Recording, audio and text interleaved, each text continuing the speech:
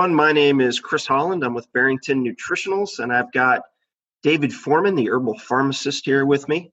This is the first in a podcast series discussing Thymoquin black seed oil. In this first segment, we're going to talk about black cumin seed oil, its history of use, and to kind of tee things up for a more in-depth discussion on Thymoquin and what makes it unique in the black seed world.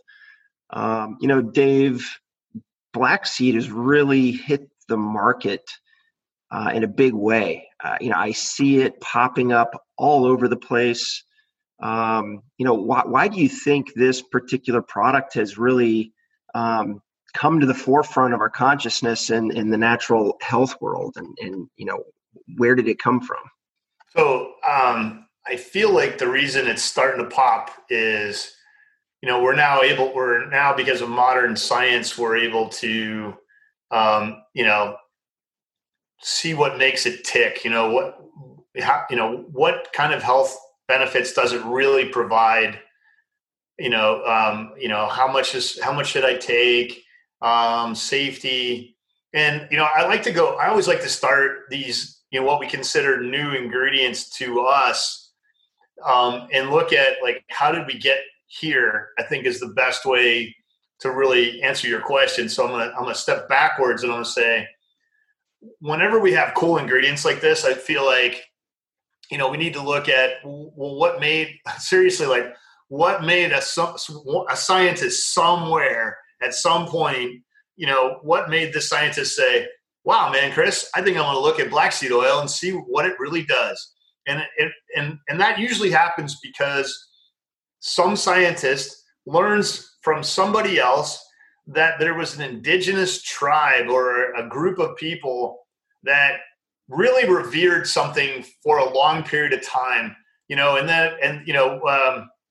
maybe it was, Native American or, traditional Chinese medicine or, people from, different regions within Africa. I mean, a lot of the really cool ingredients that I work with these days, we've only had, on the market for a short period of time.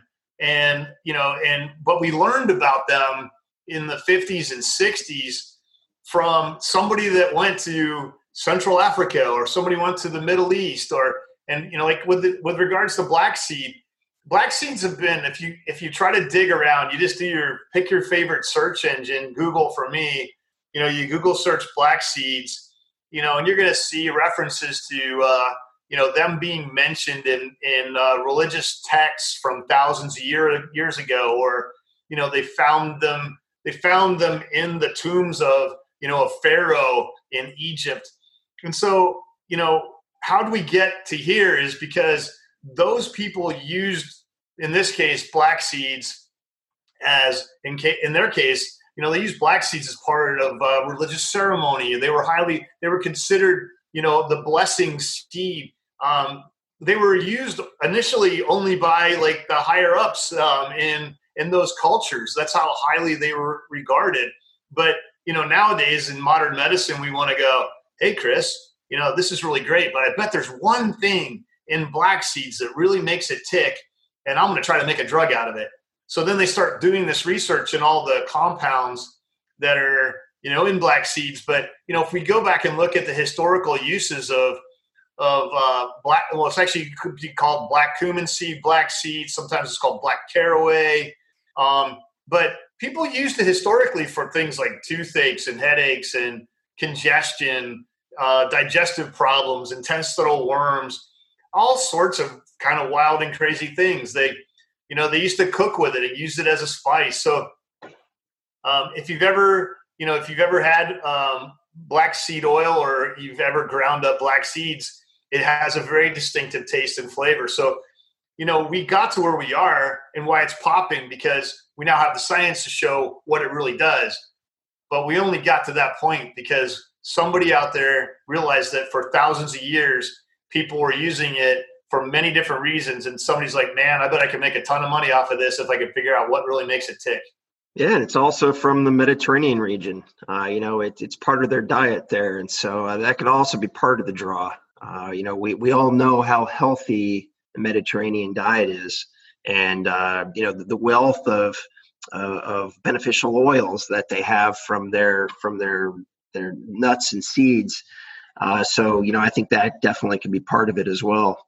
Oh yeah, there's no doubt, and you're right. I think from everything I've read, between the Mediterranean and actually India were probably the two biggest areas where this was part of the culture. It was part of the everyday life. And you're right. The Mediterranean diet, I think, still kind of ranks up there as like the healthiest for many, preventing or whatever, so many different types of health challenges that we all face. So, I'm really glad you brought that up. And it could also be that there's more than 1,000 research studies done on black seed. Yeah.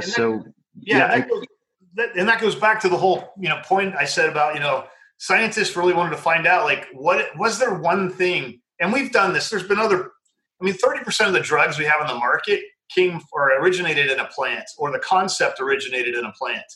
And so, and that's why there's been so many clinical studies, is that there's somebody out there just like, man, if I could just find out if there's one chemical compound, phytochemical, we like to call them, in this plant that makes it tick, I'm going to make a fortune and help a lot of people, and so what we're finding though is black seed oil, specifically black seed oil, really does provide an awful lot of benefits, and that's why consumers are becoming aware of it, and it's becoming more popular in the marketplace. Yeah, it's really booming, and so I would invite everyone to stay tuned and check out our future podcast where we dig in deep on the science to black cumin seed and what makes Thymoquin special products. So thanks, Dave, and we'll chat again soon.